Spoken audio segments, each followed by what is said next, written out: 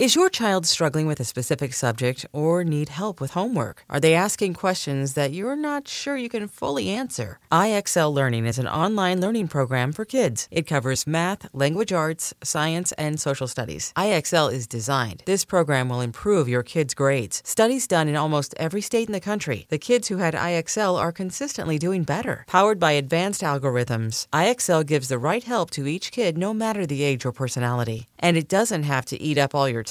One subscription gets you everything for all the kids in your home, pre-K to 12th grade. So don't miss out. 1 in 4 students in the U.S. are learning with IXL. IXL is used in 95 of the top 100 school districts in the U.S. Make an impact on your child's learning. Get IXL now. And listeners can get an exclusive 20% off IXL membership when they sign up today at IXL.com/audio. Visit IXL.com/audio to get the most effective learning program out there at the best price. At Alma, we know the connection between you and your therapist matters. But if you're already feeling stressed and burnt out, the idea of trying to find a therapist you really connect with can be overwhelming. That's why Alma's focused on helping you find the right therapist for you. When you browse their online directory, you can filter by the qualities that are most important to you. Then book free 15-minute consultations with any therapist you're interested in seeing. And because 95% of therapists at Alma accept insurance, you can find care that's affordable too. You want to talk to someone, but not just anyone. Alma is there to help you find the right fit. Visit helloalma.com/therapy30 to schedule a free consultation today. That's helloalma.com/therapy30. Hey folks, this is Kevin, speaking to you from an incredibly noisy hotel lobby in Portland, Oregon. On this week's episode, you will hear Chris Gethard. Why is there always blood on our sheets? And I was like, oh, because I shit blood. And she was like, how long has this been going on? And I was like, since 2012. And she was like, what? And I was like, yeah, I think maybe it'll clear up on its own. And she's like, go see a fucking doctor. But before that, when you think about the best time to go to the post office, you're probably guessing before work, after work, during lunch. You're wrong, motherfucker. That's when it's most crowded. Everyone's going at that time. The truth is, there's no convenient time to go to the post office. That's why you need Stamps.com. With Stamps.com, you can buy and print official U.S. postage for any letter or package using your computer or printer. Then you just hand it to your mail carrier. It's so easy. And unlike the post office, Stamps.com is open 24/7, no lines, so you get your mailing and shipping done whenever is convenient for you. We use Stamps.com at Risk in the Story Studio, and we love it. And right now you can use our promo code RISK for this special offer. It's a no-risk trial, and I know that's confusing, plus a $110 bonus offer that includes a digital scale and up to $55 free postage. So don't wait. Go to Stamps.com before you do anything else. Click on the microphone at the top of the homepage and type in RISK. That's Stamps.com. Enter RISK. Also, you might remember that Chris Castiglione used to be a member of the Risk team. He created our site at risk-show.com. Chris went on to create an online class called 1 Month HTML. A lot of Risk fans love that course, but remember, the 1 Month guys have an even more popular course, 1 Month Rails. 1 Month Rails is a series of bite-sized video lessons and step-by-step tutorials. Teach anyone, even a total beginner, how to build their first web app, like a photo sharing app, in just 30 days. If you get stuck, there's always a live, real person online to help you out. You learn Ruby on Rails, HTML, CSS, Bootstrap, GitHub, and more. You'll be joining over 14,000 students that have already started building their own dream app. What are you waiting for? Enroll now at onemonth.com/risk. Loves you. Enrollment is typically $99, but if you join now, you'll get a one-time discount of 25% off for joining, and you'll be helping to support Risk. It's 1 Month Rails, 30 minutes a day for 30 days, and you'll actually build your first web app. Now here's the show.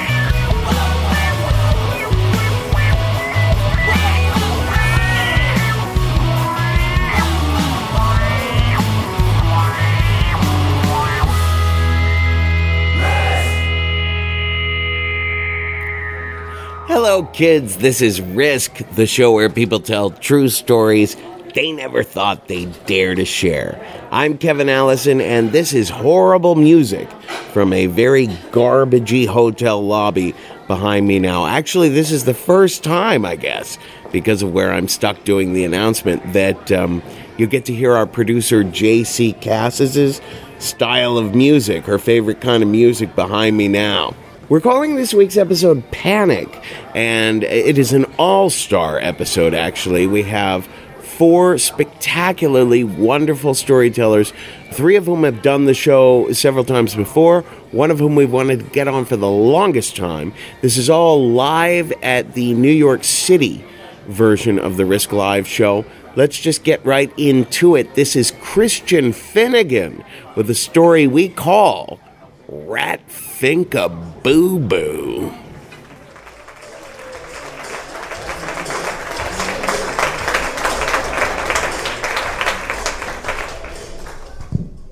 $525, including utilities and cable.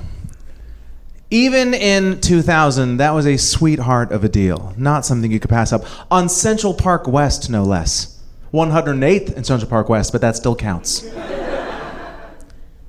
I called the dude immediately and told him that I needed it. I didn't just want the apartment, I needed it, okay? Nothing was gonna dissuade me. I was being kicked out of my current apartment, and I was $22,000 in debt to MasterCard. I had very few options, and this apartment was gonna be the answer to all my prayers, no matter what. Nothing could dissuade me. Even when I discovered that my new roommate, Charles, was a 38-year-old aspiring hip-hop DJ. I'll say that again, a 38-year-old aspiring hip-hop DJ. I don't claim to be an expert in hip-hop culture, but I get the impression that once you've crossed 35 and you're not already a famous hip-hop DJ, those rims have probably spun on by. And I think even Charles knew that on some level, because the entire time I lived in the apartment, only once or twice did I ever see him remove the dusty tarp that covered a giant DJ console that took up most of the living room. I was also not dissuaded by the fact that Charles had four dogs. 4 dogs. When I moved in, he told me he only had 2, and he was just house sitting the other 2. Wouldn't you know, the other 2 never left. 4 dogs, 2 Rottweilers, a pit bull, and a Labrador. One of the Rottweilers was named Caesar. And the very first day I moved into the apartment, my roommate warned me that I was never, under any circumstances, to touch Caesar. Because he was, quote, a little fucked in the head. This was my very first day. Here's your mailbox key, laundry room in the basement. Don't touch Caesar, he's a little fucked in the head. That was basically it. I believe the direct quote was, "I don't need another lawsuit."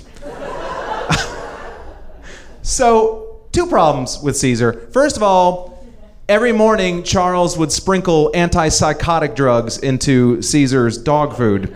And these drugs made Caesar incontinent. So he was constantly just sort of unloading all over the apartment at any given time, and I would have to sort of navigate around these sort of mountains of Rottweiler-sized turd every time I was coming to and from the apartment. The other problem with Caesar is that this insane, incontinent Rottweiler slept in the bathtub. This was his normal bed. There's 4 dogs. It's a very small apartment, basically the size of this stage, and that was his bed at night. So my morning ritual every day when I would be getting ready to go to my temp job at Goldman Sachs is I would get off of my futon, and not even the cool sofa futon, I'm talking about the mattress on the floor with a 6-inch frame. I would climb off of my futon mattress, undress, wrap myself in a towel, walk through the living room, stepping over the turds, and then I would, at my roommate's instruction, stand above the tub and shout in the dog's face to wake him up. Remember, can't touch him, little fucked in the head. So, and I was told by Charles I had to act like I meant it, or else Caesar would not respect me. So every morning, I would stand above the tub and I would just be like, "Caesar! Caesar!" Now, by a show of hands, how many of you have ever screamed in an insane Rottweiler's face before? Is that just me? it definitely forces you to ask yourself the question, do I really need to shower today? Can I just pretend I'm French? Do I need the bathing? Especially when Caesar would begin to wake up. When he'd be in that sort of middle phase, when he would just be like... I'm not Caesar Milan, but I believe that is clearly translated as, yeah, keep going, see what happens. See what happens, yeah, keep yelling in my face. And every once in a while, I would just see the one eye open, like he was like fucking Smaug, like awakening from his 1,000-year slumber. And be like, I'm good. You relax, you chill, you got a long day of licking your fully intact balls ahead of you. God forbid we neuter these dogs. No. Honestly, I probably could have dealt with the dogs and the DJ stuff and all that thing if it wasn't for the other tenants of the apartment. By the other tenants, I mean the rats, not mice. I am talking straight from central casting, 14-inch Willard-size rats that would run around the living room playing hacky sack every night when we turned the lights off. Now you're saying, oh, well, how do you know they were rats? Has anybody ever had a rat in their apartment? No? They make a sound. They make a specific sound, sort of like the gates of hell screeching open. That's like if you took a fork and just ran it across a chalkboard. It is horrifying. But I was able to delude myself for a long time. I remember I would lie on my futon at night and I would hear a rat chewing the plaster behind my head. And I would tell myself it was stardom trying to break through. Very powerful abilities of self-delusion. And the other way I was able to delude myself was because I never actually physically saw one. Because I would never leave my bedroom at night under any circumstances. That was my rule. I would come home from wherever I was, I would just take a beeline straight to my bedroom, shut the door, and I would not come out until morning. Like, even bathroom breaks were extremely planned out. Do you know what I mean? I remember many times sitting in my room, desperately having to piss, but then thinking, well, I'm going to have to brush my teeth in like 90 minutes, and I don't want to have to stop eating these goldfish crackers, so why don't I just hold on to this and be able to do it all at once? I almost gave myself a UTI, essentially. And when I would have to go use the bathroom, and I finally would have to go brush my teeth and take a leak before bed, I had a little ritual that I'd created to alert the rats to my presence. I would open the door to my bedroom, and I would just be like, I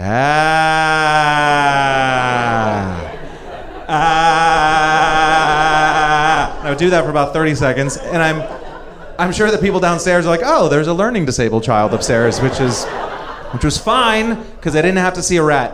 One night, I desperately had to pee, and I wasn't even thinking. I forgot to do my little war dance, and I came out of my bedroom, and I flipped on the light switch, and as I started to walk towards the bathroom, a greasy New York classic special rat crawled out from behind the DJ booth and ran across the living room behind the fridge.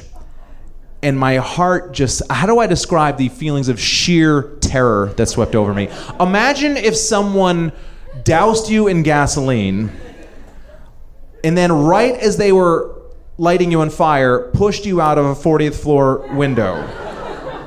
And then as you were falling down, you looked into a window and saw your wife checking out your internet search history. Like, abject terror is what I'm trying to say. And I didn't even know, I was petrified. I couldn't even move. I was frozen, like trying to remember, how do I breathe? Is there air in? Is that how it goes? And in that time when I was standing there frozen, another rat crawled out from behind the turntables, ran across the living room behind the fridge. Over the next 45 seconds, 7 rats, 7 ran that path from the turntables to the fridge, essentially creating a line of death between me and the toilet. And that is how, on February 20th, year 2001 rather, I found myself in my bedroom, staring in the mirror and saying the following words. Okay, Finnegan, you just took a piss in a plastic bag and threw it out the window.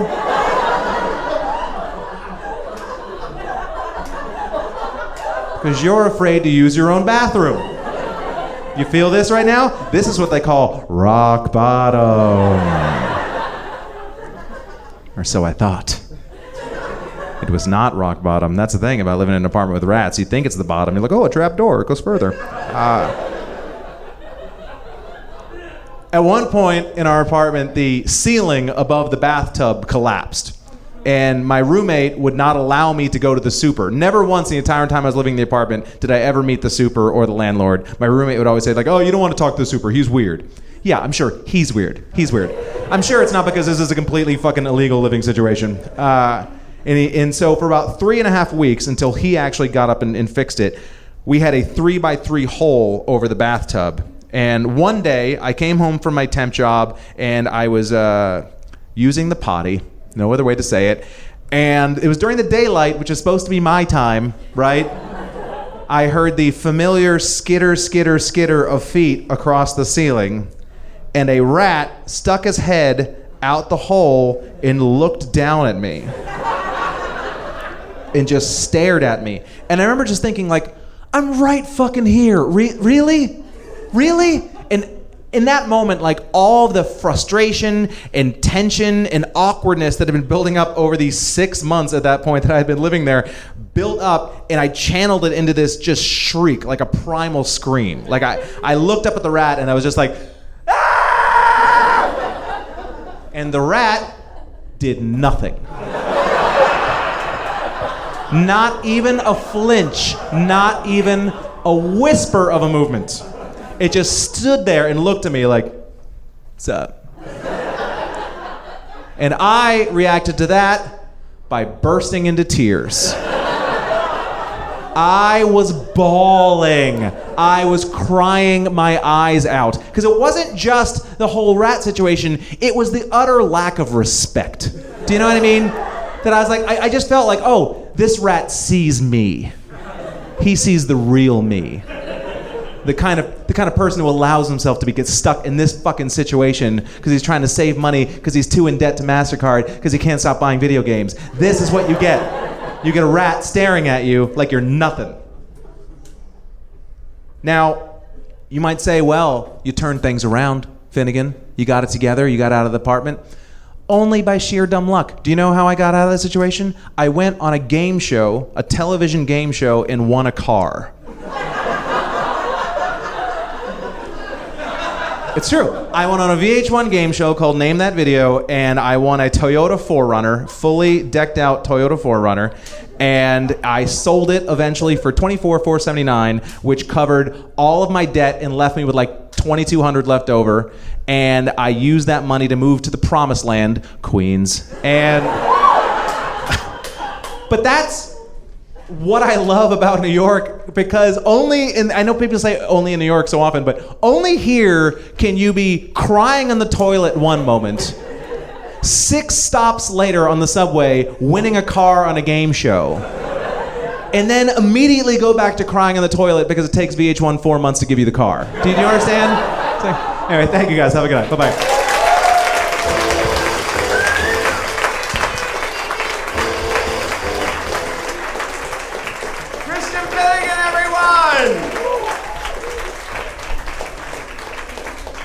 I'm so glad that urine in a plastic bag was mentioned.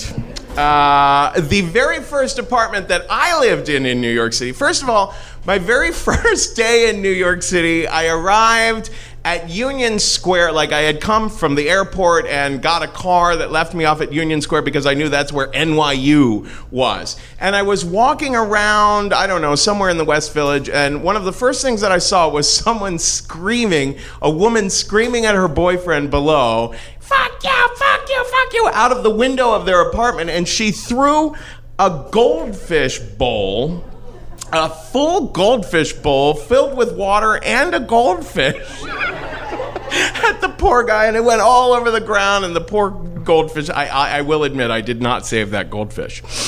But that night was my very first night in New York, and my mother had convinced my brother, who was living in New York at that time, to, get an apartment to share with your brother so that we don't have to pay for his NYU dorm, because my parents couldn't afford for me to live in the dorms. So he got this apartment almost near Coney Island, like way, way, way, way far out in Brooklyn. And my first night there with him, I woke up, I was just on this mattress on the floor, I woke up in in the middle of the night to the sound of an old lady in the apartment just immediately downstairs going, "You motherfucker! Fuck you! Fuck you! Fuck you! Fuck you! You waste of life! You are a horrible son!" Yada, yada, yada. And I wake up terrified. My brother wakes up too. I'm like, "What's going on?" He's like, "Oh, the woman downstairs screams at her son constantly." And it went on the next day. She would be like, "Bah, bah, bah, bah," and you just hear a little bit like, so we finally complained to the landlord about it. And he informed us she had no son. She was living alone down there. One night I went to, I put on some Miles Davis and was smoking a joint. I was just being as calm and peaceful as you could possibly be. And I heard gunshots right outside the door. And then I realized, oh no, that's not gunshots. That's someone banging on my door. I went over to the door and I looked through a little keyhole and she had a broom handle and was just going bam, bam, bam on the door. I didn't dare open the door. I was just like, "Can I help you?" She said, "The constant loudness and storming around up there, stop it." And then the next day, we found a plastic bag and a puddle of urine left in front of our door. So it was a really nice introduction to New York City. But I was out of there soon enough. I want to bring our next storyteller up to the stage. He has a wonderful podcast. It's a comedy podcast called New York City Crime Report. It's actual reporting on actual crimes in a comedic vein. You can find it at crimereport.nyc. Please welcome to the stage, Pat Dixon.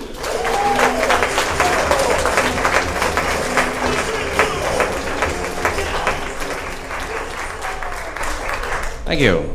Before I lived in New York City, I lived in my car.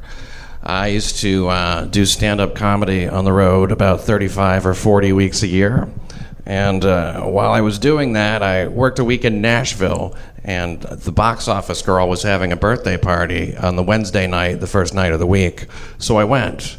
And when I got there, I saw this redhead with leopard skin pants dancing, and was introduced to her. This was the birthday girl. And she hugged me right away and thanked me for coming to her party. And she hugged me kind of close. And somewhere between the red hair that was on her shoulder and the vinyl jacket that she was wearing as a shirt, I caught this like sharp whiff of Laura. And it occurred to me this vinyl jacket is probably really hard to clean. You know, she was kind of extra intense, sort of hypersexual and four-dimensional type of person. Maybe you've met somebody like that. And we talked for a little bit, and we got to know each other. And as we got to know each other, I kind of fell halfway in love with her right away. See, she expressed sort of an attraction, I guess. She said, "If you weren't married, I would take you home and fuck your cock off." And for some reason, I kind of felt as though, even though I was married, that it was a firm offer. But things were not really great at home. My wife and I weren't really talking anymore, and that was kind of the end of it. And it didn't take long before Laura and I were going to cheap hotel rooms and having all kinds of cheap sex and doing it in towns all over the place, because I was traveling. So we would go to Kentucky and have sex. And we had sex in Jonesboro, Arkansas. And we had sex in El Paso, Texas, and Oklahoma City, and Columbus, Ohio. Remember Columbus, Ohio? And it's disgusting. It really is. But it was so exciting to me because the backdrop of my marriage, which was clearly over to me, and feeling that the relationship between Laura and I was doomed from the beginning, but also so awesome. Like, I was just so in love with her. She had red hair and blue eyes, and her answer to everything was yes. And I guess I just didn't have any resistance to that at that time of my life, and we started to fight, and we got along less and less, actually. And then by July, we were in Macon, Georgia, and she left in her rented car, and then she told me on the phone later about how she found herself in the hospital after drinking too much liquor and eating too many pills in a hotel room outside Atlanta. We had kind of come to a breaking point, and a lot of guys will bail after the first suicide attempt. But I hung in there. In fact, the relationship felt stronger than ever. You know, we had fought, and things got ugly, and it could only get better from here. Right? My wife left. We split up, and that was done. It was really more of a formality than anything.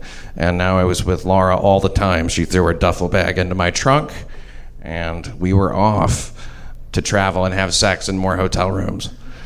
And October was kind of a blur. She would occasionally break away from her driving around and fighting and having sex to spend a little bit of time with her mother back in Nashville. And during one of those times, she told me that she was pregnant. This was a fake pregnancy, followed by a fake miscarriage. And the first suicide attempt was also fake. We were living in a weird world of Laura's creation, you know? And that's part of why it was so exciting, I think. You find yourself agreeing to things that you know aren't true, and more that becomes your reality. It's insanity. You know, but I came a lot, you know what I mean? But the crazier it got, the more I realized I had to get out of it, and I couldn't. I physically couldn't get away from her. I also felt responsible every time she would talk about suicide. I would say, "Look, I know you want to kill yourself," you know. And she would say, "Like, when you come back from the show tonight, I'm gonna be dead. I'm gonna be dead in your hotel room. I'm gonna be dead." And I was like, "Can you get a different room?" You know, I didn't want her to die, but you know, I was like, I didn't know what to do. I'm not a suicide counselor or anything, you know. It's like I told her, if you keep it up with I'm going to have to call the police, you know, because I need help. And she goes, well, look, if you call the police, I'll tell them that you were hitting me, and you'll go to jail. And I think that's when I really realized how outmatched I was by Laura, and there was a kind of dread that went with that feeling. I was really backed into a corner. She was 6 feet tall, about 160 pounds, and would sometimes stand between the door and me if I tried to leave. And I realized that she's not 5'1". I can't move her. I mean, and she's clearly angry and insane. And if I want to move her, I have to deck her. Like, I have to really hit her, you know, and I can't do that, you know. So it's sort of a trapped feeling. I mean, so I finally, when she was drunk, managed to get her into the car, and I dropped her off at her mother's house, and she conned me out of another $300. She was good at conning money, you know. She told me once when we were in Indiana, I told her, look, we have to keep separate residences, you know. This was in, like, December. And she goes, separate residences, son. She goes, look, I'll tell you what, if you give me $200, you'll never see me again. And I fell over myself getting $200 to her. And she took the money and folded it and put it into her bra. And then she sat on the couch and read a magazine.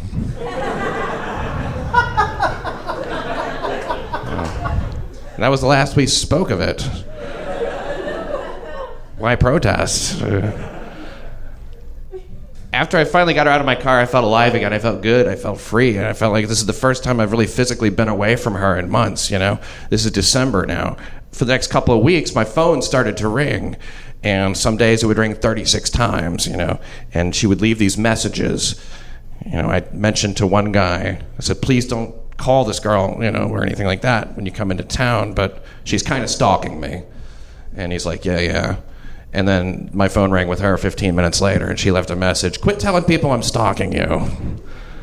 She said, you don't know the meaning of stalk.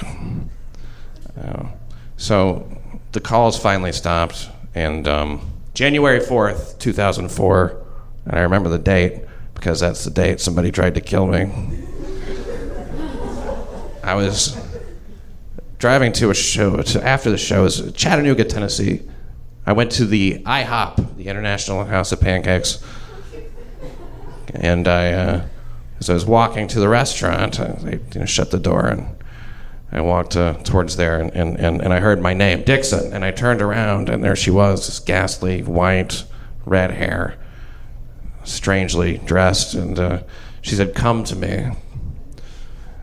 And it was the creepiest shit I've ever seen, you know. I mean, like, and I didn't come to her. I started walking towards the pancakes, you know, and she grabbed my arm, and I dragged her, you know, and she says, "No, I want to talk. I just want to talk. I just want to talk. I need to talk to you," you know, and woof, I did want to have a conversation with her, and I made it to the door of the IHOP, and she reached into her pocket, her front jeans pocket, and she took out this gun. She said, "Look, I have a 9mm," and I grabbed her wrist with my right hand, and I managed to shake the gun out of her hand, and then she jumped on my back, and the sounds that came out of her mouth, it was like an injured animal or something, like a howl and a growl, and she's scratching my face with her fingernails and trying to poke out my eyes and stuff, and beating my head and neck. I had the gun in my hand, and I made it inside the restaurant, and I slid the gun across the floor. There were security guards at the IHOP, because it's a Saturday night, and people get drunk, and I guess it's that kind of place. And they separated us, and then I was outside, and the whole thing was over. And I heard this noise. I turned around. They seated her right by the glass, banging on the glass. And I turned around the window, rather, of the IHOP, and she was looking at me with this, like, satisfied look on her face, like she got what she wanted.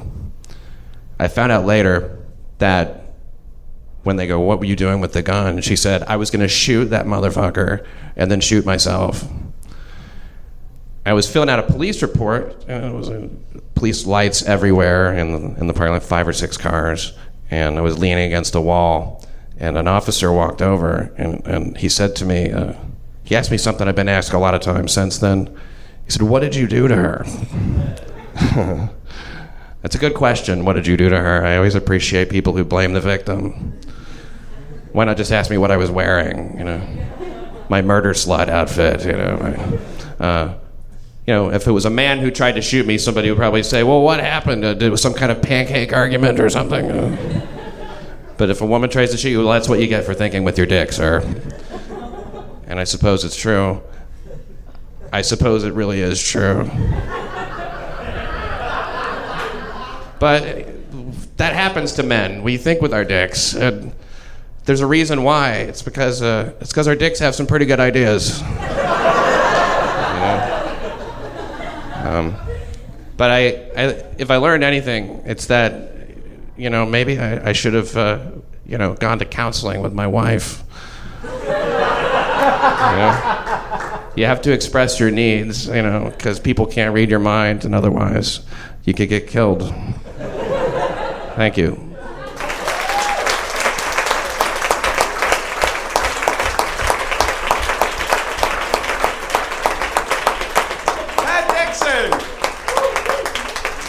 I'll tell you, I'm a very different person since my transition, and I really do regret my behavior at the IHOP that night. Didn't you kind of expect that Pat might sit down at a piano and go into a Tom Waits song after that one? Our next storyteller, she was on the very first ever episode of Risk.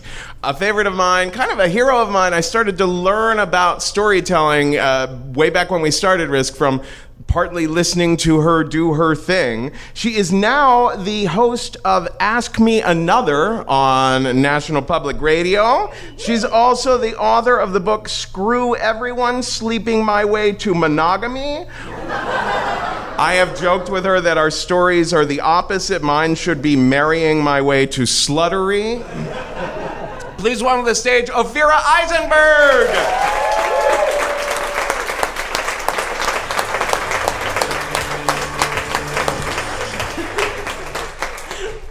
It is true. I think that should be the exact title of your book, Kevin. When I moved here, sort of a little-known fact, from 2002 to 2005, I supported my volunteer comedy career by working in IT. I was a computer consultant. I didn't go to school in it.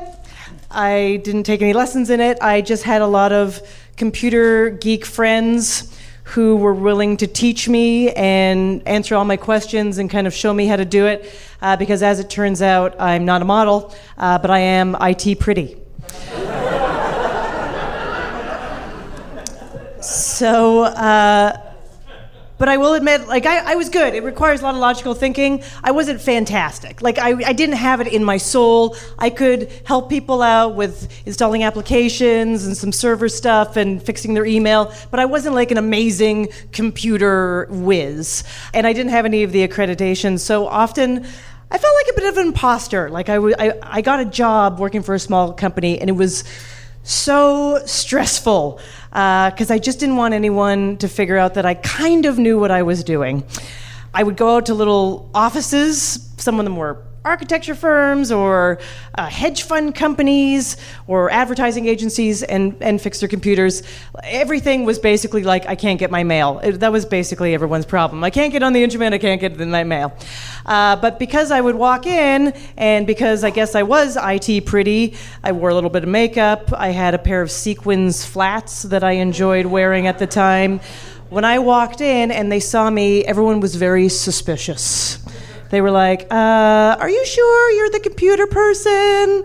Especially the hedge fund companies. Those guys did not want me near their computer. Sometimes they would sit me in the waiting room and I'd hear them call the office to be like, is this person really the real thing? Sometimes they would ask me if I was the girlfriend or wife of the computer tech, that I guess I was coming there early because he forgot his lunch. Like, I don't know why that even makes sense that I was there. And if they, did decide that I was the person there to fix their computer and get their email working or whatever, they would hover over me while I was on their BlackBerry or whatever and just keep going, are you sure you know what you're doing? Are you sure you know what you're doing? And I'd be like, if only I knew more, I would ruin all of your stuff. But I only know enough to fix it, kind of. But, to be honest with you, it was more shocking. And I understood it on one level because I didn't look like the average computer nerd. And on the other level, I thought, well, this is fun. I get to prove them wrong. Let's hope I can fix their problem. At the office, there was a problem, big problem, because there was a client that nobody could help. They sent all the really good computer geek people, all the people with personalities the size of a soap dish, all the people with ongoing sniffles, all the people with mechanical pencils for friends. And no one was able to help this guy out. This was a New York Broadway producer. I am obviously not going to mention his name, but he had a nickname in the Broadway community, and that nickname was the Screamer. And that was because he had a terrible temper and therefore screamed. And if you are the one person on Broadway that gets that nickname, I mean, really think about all the different personalities that make up Broadway. I mean, diva actors, insane directors, power-hungry stage managers, frustrated choreographer. You are the one person that they're like, no, that's the Screamer. I mean, you have to be screaming a lot. So this guy was supposedly a very difficult case, and he deemed all the other people not good enough for the job. And so my boss came to me and said, listen, I really need you to do this. I need you to do a good job. You're the one with the personality. So you're going to go in there and you're going to smooth it over. And I was like, I what if I'm not able to do it? He's like, just do a good job. Just do a good job. And I was afraid. Walking in, I'm very bad with confrontation. I avoided at all cost. I avoided breaking up with 4 guys. Instead of dealing with the breakup, I moved cities. I'm dead serious. I did that. They just found out about it like late. So I walked into this office at 10 a.m. in the morning, already sort of shaking. I didn't understand what I was getting into. The receptionist was dabbing her eyes of tears. The office had been open 5 minutes. And I said, I'm here to fix the computer. And she nodded and pointed towards an office. The door was slightly ajar.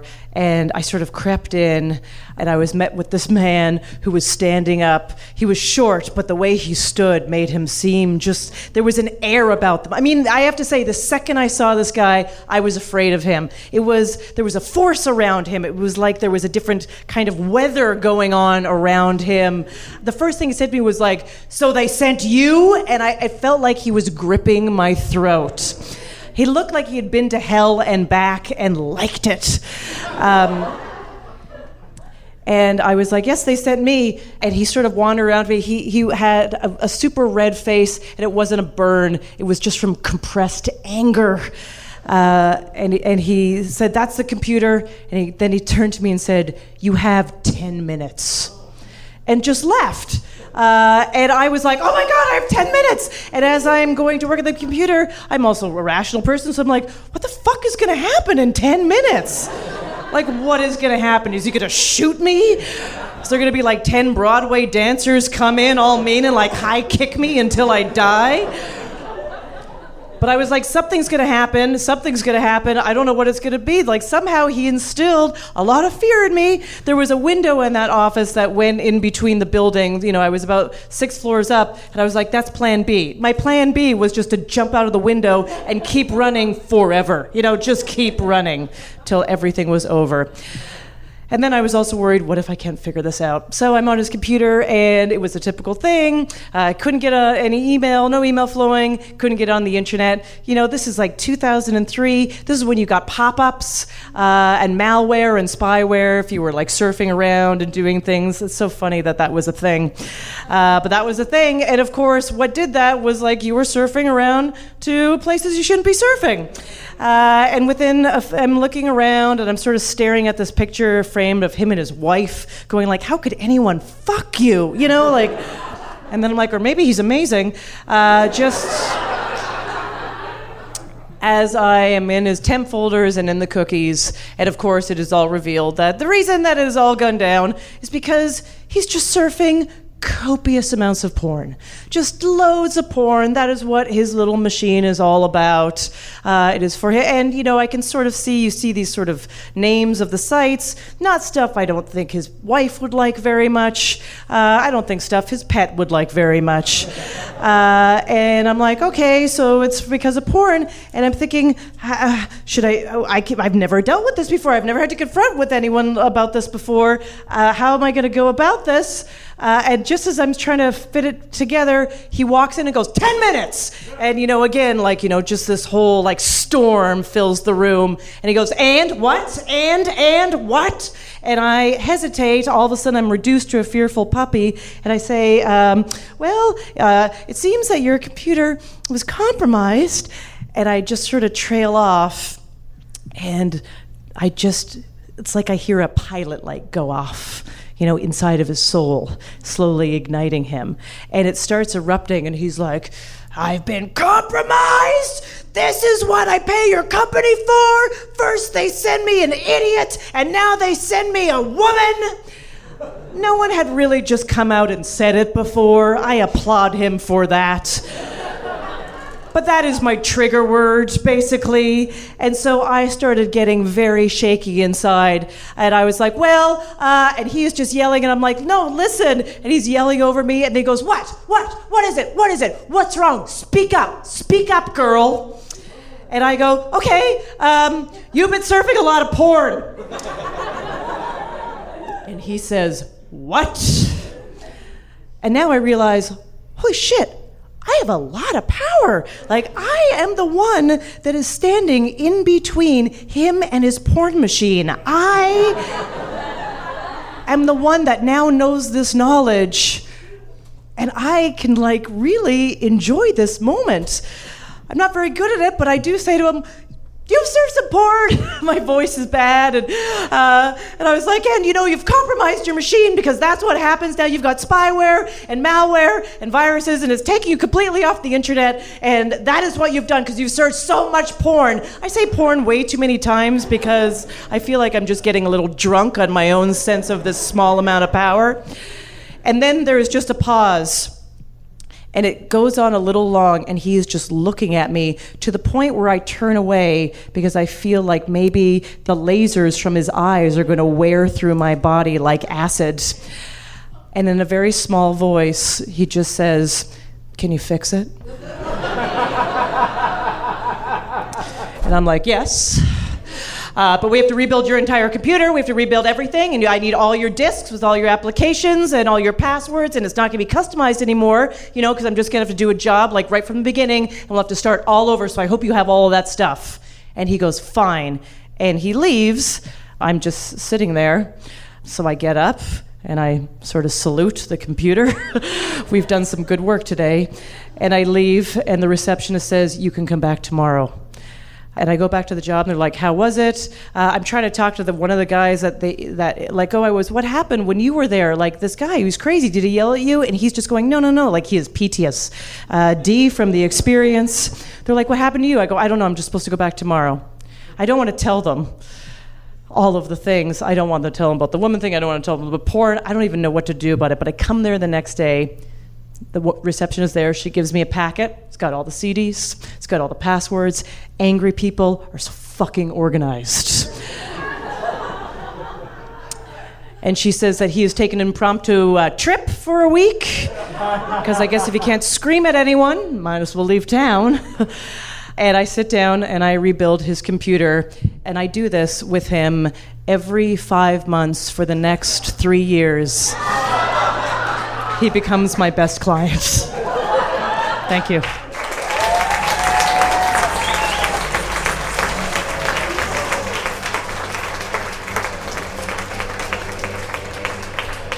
Ophira Eisenberg!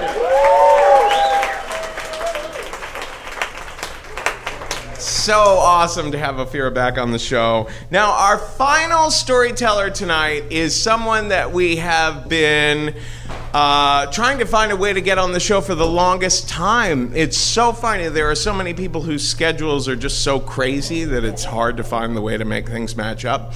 He's kind of a hero of mine. He was one of the founders of Nights of Our Lives, which was still is, a storytelling show at UCB, which is one of the really standard bearers of the storytelling shows in town. Crazy stories all the time at Nights of Our Lives. And he himself just has so many remarkable stories. It's just unbelievable. He has a television show that is going to be completely bonkers on the Fusion Network. It will be called The Chris Gethard Show. It has quite a history behind it already on your cable channels already. Please welcome to the stage Chris Gethard!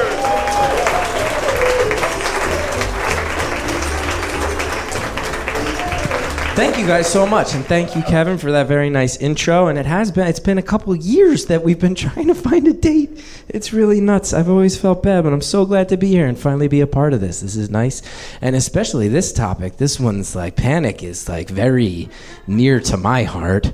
I will not say near and dear to my heart. It is not dear to my heart in any way. It has plagued me since I was about 12 or 13. That's when I really started suffering, is the only way to say it, from depression, real depression. And that depression would often express itself in panic attacks. It was a thing that I didn't know what it was, and I didn't really tell anybody about it for about 10 years, but it's a thing that happened. And for me, I think for everybody they're different, and even for me they're different every time, but some of the things that I know are my face gets very hot, it goes numb like pins and needles. I can't even take a breath, and I will usually wind up lying on the ground and crying, and they affect my life for weeks afterwards. It's just really horrible. And that started, when I was a kid. And you guys don't have to worry. I'm very comfortable talking about it. I see a shrink now. I work on it. I work very hard. I've seen a few shrinks over the years. My first guy, very standard, by the book, played by the rules, did everything the correct way, and that didn't work for me at all. And now I see a lady who's the opposite. I don't know if she's even aware there are rules. But she doesn't play by them, not by a long shot. She's like a tough-talking, foul-mouthed broad who grew up in Jersey. I love her. I get her. I understand her. She once spent a whole session sitting on the couch with me, showing me pictures on an iPad of a house she bought in Mexico. The insurance does not cover this. I paid her cash, $175, to show me pictures of a Mexican house. This is also how she told me that she was moving to Mexico. That's how she informed me. All of our sessions are now via Skype. She's come to see me in shows, and that's like a nice thing, but you have to remember, this is my workplace. This is my job. You wouldn't want your shrink hanging out in your workplace, but it's debatable because what I do is public performance, so it's on the border. Here's a thing that's not debatable. She once came and saw me in a show, and my parents also attended it, and they lived near each other in New Jersey at the time, and she asked them for a ride home, and they gave it to her. That's not okay. If you're not familiar with how like mental health doctoring works, it should never end up with your shrink and your parents alone in a car. Should not happen. There's no conceivable reality where that's how it ends. Is that it makes no sense. But I love her, even though she's crazy, and even though she ignores the rules, and even though I probably know more about her than she knows about me, even though we've been working together since 2007. I love her, and she does a lot for me, and like, for example, she once said 6 words that I think kept me alive. In June of 2012, we'd been seeing each other for 5 years at that point, and I'd been sober for 10 years at that point. And then I got booked to do a show at a music festival called Bonnaroo. And some people are chuckling because they've clearly been, and they know that drugs flow freely at Bonnaroo. And it had been 10 years, and I thought I could get away with it. And what happened was I realized that I have an addictive personality. Even if I managed to control it for 10 years, it didn't go away. And I learned that when I did $300 worth of MDMA in 36 hours. Which is not even how MDMA works. I later looked it up and I realized I was just basically hammering my brain with chemicals that were having no effect. And it fucked my life up. It messed my life up for a good summer. The whole summer of 2012 was spent recovering from that. I came home from Bonner. I broke up with a girl who I'd been dating for 8 years. I had the same roommate for 10 years. I just moved out, no notice. I just left. And I started acting crazy, man. I was like, partying all the time in New York, staying up all night, sleeping with tons of girls, which, like, I don't get how I pulled it off either. I think what I learned that summer was, like, looking like a member of Weezer goes further in New York than I knew. It goes a long way. It goes a long way. And it was really nuts. It was really insane. And I didn't tell my shrink the full extent of it. Like, I told her I did some drugs. She asked me if I was okay, and I said yes, and that was just a lie. It was not true, and I hid it, and that's not a cool thing for me to do. And in the midst of that summer, while she didn't realize how much I was reeling, she said, I think you might have some, like, ADD type stuff, and maybe that's something that helps lead to your panic attacks. Maybe the fact that you have that anxiety is getting you there. So maybe we treat you for ADD, and then we can cut your panic attacks off at the pass instead of dealing with the aftermath of them. And she said, I think we should put you on Adderall. And I was like, yeah, we should do that. We should absolutely do that. Because I didn't know much about Adderall, but I hear you can abuse it, and that was the mood I was in that summer. And Adderall is a type of methamphetamine. I don't know if it's methamphetamine. It's an amphetamine, but it's close enough. I became a meth head instantly. I was eating 60 milligrams of Adderall before noon every day and just going nuts. That's crazy. Everybody who just said, wow, is either a medical professional or prescribed or a college student currently. Because that's a lot of fucking Adderall. And I started getting all these crazy things happening. Like, my muscles were twitching, and I'd be dehydrated constantly. I was extraordinarily productive, I will say that. Anything that happened to me in the summer of 2012, physically, any weird thing that happened to me, if I Googled Adderall, the thing that was happening, hundreds of message board posts would come up. Like, Adderall, can't get a boner, yup. Like, Adderall can get a boner never goes away, yup. Like, Adderall, get a boner, and the boner's working fine, and then the boner just deflates like a balloon, yup, all the time. Adderall, shitting blood, yup. Adderall can make some people so tense inside that it gives you internal hemorrhoids. And when the internal hemorrhoids tear, you shit a lot of bright red blood.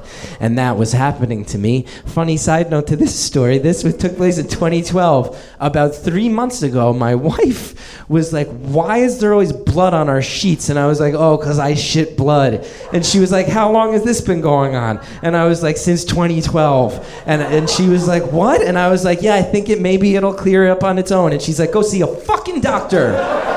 Go see a doctor. You're ruining our sheets. And I did. I got a surgery from this guy. His name is Dr. Rabin Rahmani. He's in South Williamsburg. If you need a guy, he's great. He's awesome. He was super cool. He was super chill.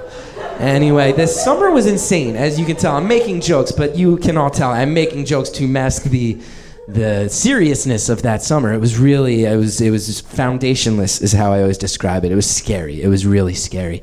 And I was doing tons of shows that whole summer because I started performing comedy in New York when I was 19 years old. I grew up on stage. It's where I'm most comfortable. This right now is the most confident and social you will ever see me. Even backstage, the other comedians will tell you I've largely sat in a corner fearful of them the whole night. But here I feel comfortable. And when you're a performer and you're performing, you're in control. I get to tell you guys my version of the story, and it feels good. And every time it does. And every time you guys laugh, it means that you understand in some way.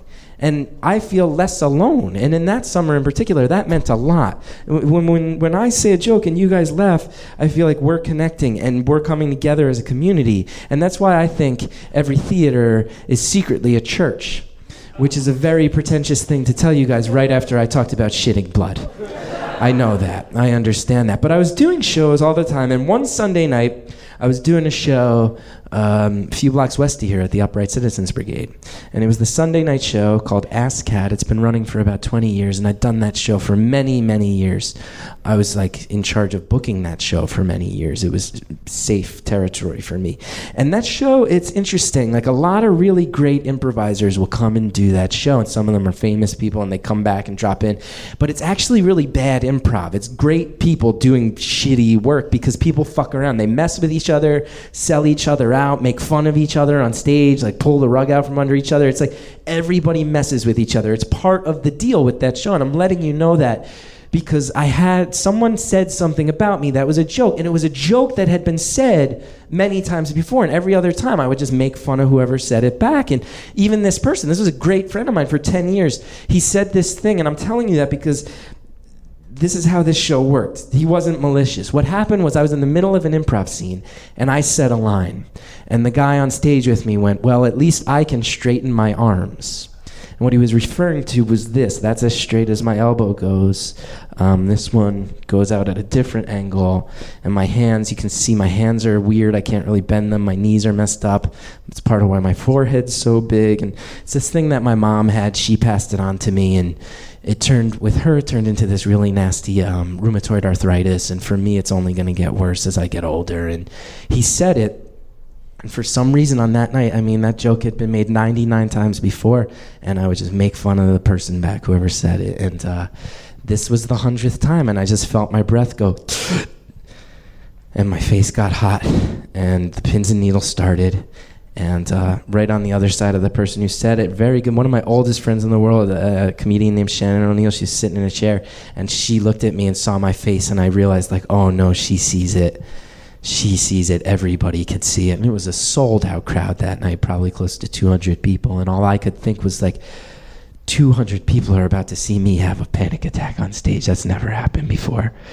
And I didn't know what to do, because in my mind I'm like, there's 200 people looking, not just looking at me, they're looking at this thing that I think is this really hideous thing about myself, and I can feel it, and I feel so naked and alone, and I didn't know what to do, so I just turned around and I just walked off stage, just in the middle of a scene. I was like, and just left. And a lot of times I'll tell this story, and people are like, oh, who said that to you? And I don't, it's gossipy, and I don't think it's important, so I'll just move on. I'll give you one hint and let you know he played Kenneth the Page on 30 Rock. And I walked off stage, and Jack McBrayer followed me, and he was upset.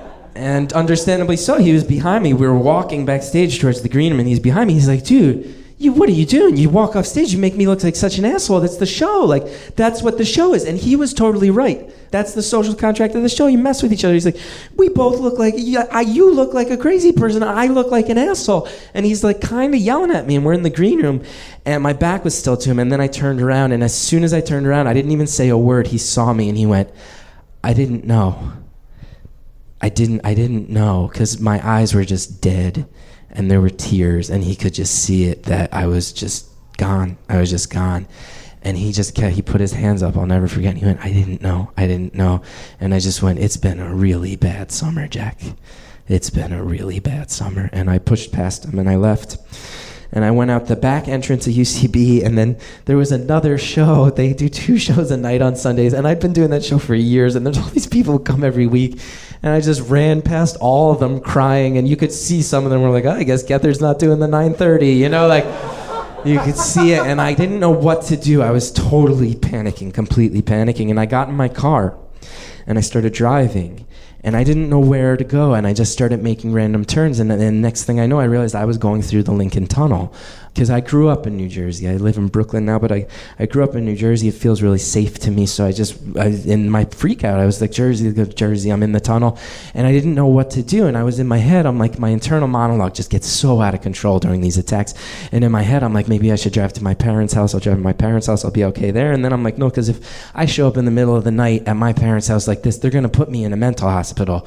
They're going to we had talked during previous incidents about how maybe that would be a good idea, and I didn't want that. And then it started getting really dark. And to me, one of the scariest things about being mentally ill is when I'm thinking crazy things, but I'm not yet crazy enough that I don't understand that they're not crazy. You know what I mean? Where I can hear myself think something and be like, that's fucked up, but I mean it. So like in my head, I was like, what I should do is I should get a whole bunch of fucking whiskey, and I should get a hotel room, and I should throw my phone away, and I should just fucking chill out and see what happens. And then in my head, I'm like, that's not a good idea. And then in my head, I'm like, that's why I should do it. It was really fucked up and dark. It was really bad. And I'm making all these turns, and I'm hearing those things, and I'm scaring myself. My own internal monologue is causing me fear, and it's getting more out of control. And I'm making random turns. And the next thing I know, I'm in Weehawken. I don't know why. I don't know anybody in Weehawken. I have no connection to Weehawken, but I am in Weehawken, and I start walking along the cliffs above the Hudson River, and I'm thinking to myself, I wonder if this is high enough that if I jump, I'll die. And again, I'm not going to, but I hear myself thinking it, and I realize I can't stop thinking that. It's out of control, and I don't know how to catch my own thoughts, if that makes sense. And I sit on this bench, because Weehawken, those cliffs are right over the Hudson. It's the most beautiful view of the city you'll ever see. I actually will say, I think it's one of the best kept secrets in the New York area. They have these little buses from Port Authority, couple bucks, you run out there, cheap date, beautiful view, you blow somebody's mind with it, do it. Don't tell them you heard about it in a suicide-related story. But just go out there. It's beautiful. And I was sitting on this bench, and I was crying for a long time, just kind of heaving, crying. And part of why I know it's a great date spot is because these 2 couples walked by, and they were clearly on a double date. They were 2 Hispanic couples. They were really beautiful people. They were all good looking, and it was very much clearly a double date. And they were joking and laughing, and they were walking right by me. And then I was sitting on a bench, and one of the couples sat here. And the other couple sat here. And they were talking and joking and laughing, and no one acknowledged the crying 32-year-old white guy on the middle of the bench. It made no sense. And I was looking at them and crying, and they just were looking at each other. No one made eye contact with me. And in my head, I went, I get what's going on. I'm dead. I'm a ghost. They can't see me. That's what happens to me. I'm the ghost of Weehawken. My destiny is I haunt Weehawken forever. It could be worse. It could be Union City or North Bergen. There's worse towns in Hudson County. this is okay, you know? And I got up and I just started wandering around Weehawken crying, convinced I was a ghost and no one could see me. And at one point I just threw open the doors to this steakhouse, like this fancy steakhouse up on the cliffs, and I just walked in and cried. I started just walking up to tables and looking and seeing what people were eating. And in my head, I wasn't saying any of this, I was thinking it, like walking up to a table and being like, you're eating a burger at a steakhouse? Like, grow up. Oh, scallops, nice scallops, steakhouse choice, good. But I'm not actually saying any of that. So all the people in this restaurant just see a crying man going, just wandering around, and then I just left. And at one point, these cliffs, they have all these like inclines, like these things you can walk up. And I found myself at the bottom of one, and I was walking up it, and things were getting really bad. And really, I mean, as you can tell, but really out of control. And I'm walking up this incline, and I stop because there's graffiti stenciled on this concrete pathway. And it says, "What are you doing here?" And I'm looking at it, and I'm like, that's completely bizarre. And I walk up a little further, and there's another one stenciled. And it says, "Maybe things can change." And I was like, well, this is really crazy. And I felt myself calming down, and I walked up a little further, and there was another one that said, "Tomorrow could be different." And in my head, I'm like, this is beautiful. What a beautiful moment. Like, some artist put this here, and he or she didn't know if anyone was going to find it. Not only did someone find it before it got removed, I found it when I'm like this. Like that's what art is for. You send a message out in the world. You hope somebody receives it. And I received it. And I was feeling such like euphoria. And I got to the top of the hill. I was almost running to see if there were more. And there was one more. And it said www.godaddy.com. And I was like, of course GoDaddy is the type of company doing shitty hipster advertising in Weehawken. Of course. And all the euphoria just left. I felt more betrayed than ever by the life around me. And I kept walking around for a while, and I wound up back at my crying bench, which at this point I had spent enough time on it crying that it was certifiably my crying bench. And I sat there crying for a long time, and I didn't know what to do. Eventually I took out my phone, and real late on a Sunday night, I called my shrink. And she picked up, and she was like, "You never call me off hours. What's going on?" I said, I think I'm a ghost in Weehawken, and I was going to get whiskey, and my elbows are broken, and I'm ugly, and I'm losing it, and I can't really calm down. I don't know what's going on. She said, okay. She goes, "Look, I got a couple questions for you." She goes, "First, before I even get into that," she goes, "I'll tell you right now, you don't sound crazy." And that meant a lot to me. Because I don't, it's scary. It's scary to realize you're going crazy. So for someone who knows me to say that, it meant a lot. And she goes, "Let me ask you this, like, compared to a couple hours ago, you think you're headed in the right direction or the wrong direction?" And I sat and I thought about it. I said, I feel awful. I feel really awful, and I'm really scared. But I got to say, I feel a little less scared than an hour ago if I'm thinking objectively. And she goes, "Well, that's a good sign, right?" And I go, "Yeah." And she goes, "Well, it's a good sign that you called me, isn't it?" And I said, "It is. It is." And she paused, and then she goes, "Honestly, we'll talk about it on Thursday." And she said that, and those were the 6 words that I think kept me alive. We'll talk about it on Thursday.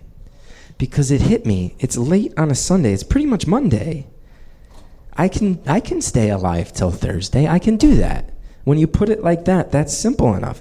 I can do that. And my guess is that that's not the way a doctor should behave. If a client calls you in the middle of the night and is like, "I'm a ghost and I want to jump off cliffs," you shouldn't be like, "Cool, Thursday it is." I imagine that that's not the correct thing to do.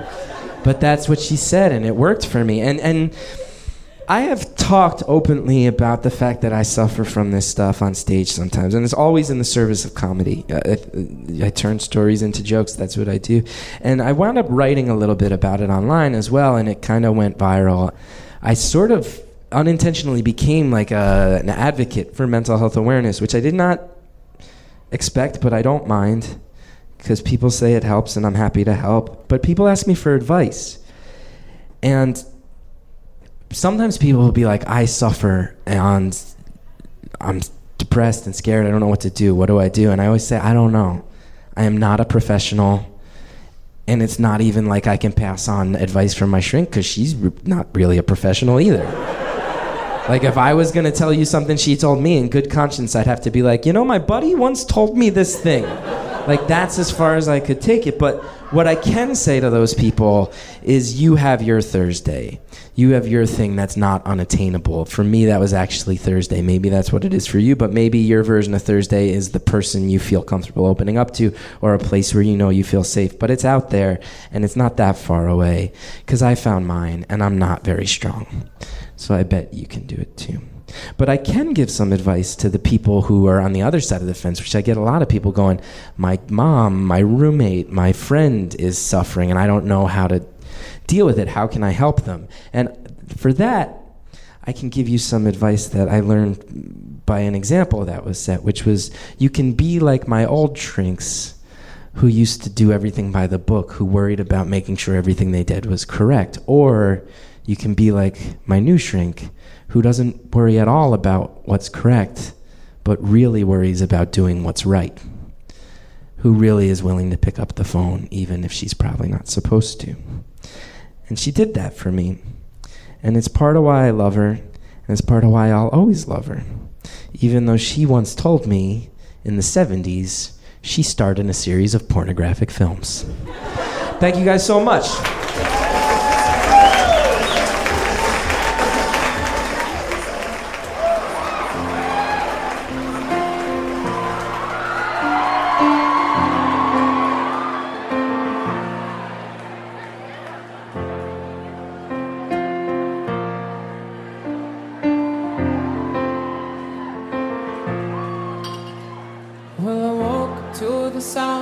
Cigars, we're cutting like knives in a fist fight.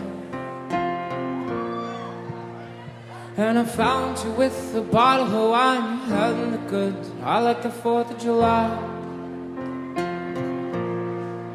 You swore and said we are not shining stars. This I know, I never said we are. Though I never been through hell like that, I've closed enough windows to know you can never look back. If you're lost in a road, or you're sinking like a stone, carry on. May your past be the sound of your feet upon the ground, and carry on. Carry on, carry on.